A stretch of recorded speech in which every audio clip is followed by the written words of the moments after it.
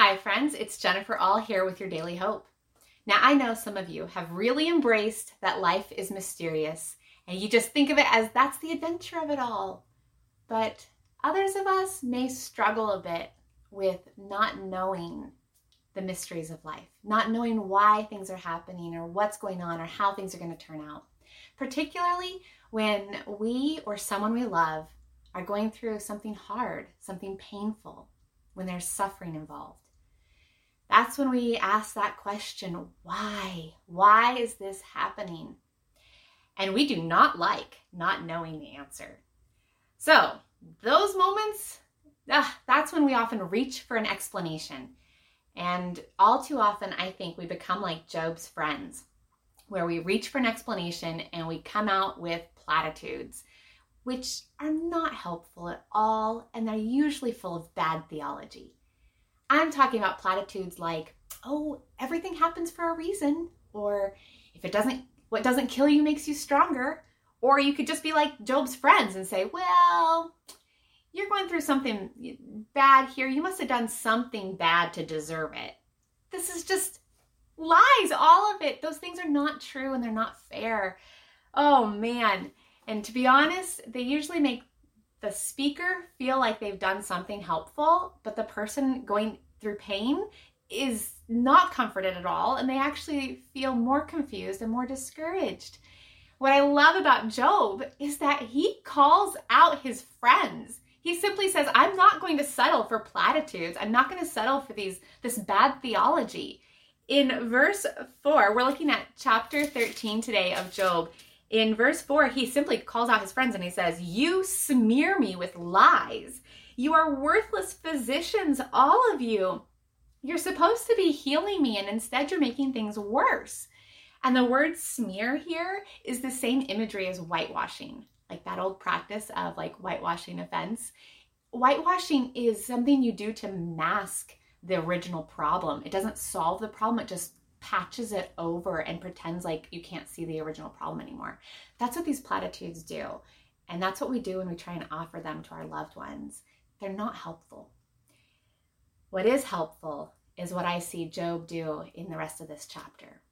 He says, look, I don't have to settle for coming up with my own reasons why.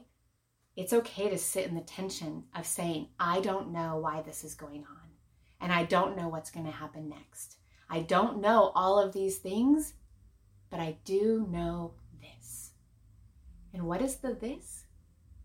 I see Job holding on to God's character and God's promises.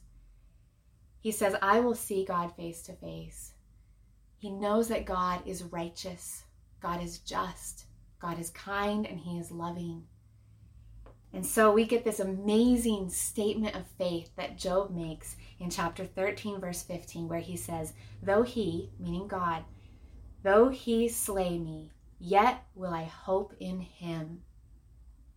He's saying, though all these confusing things may happen to me, I can still hope in who my God is.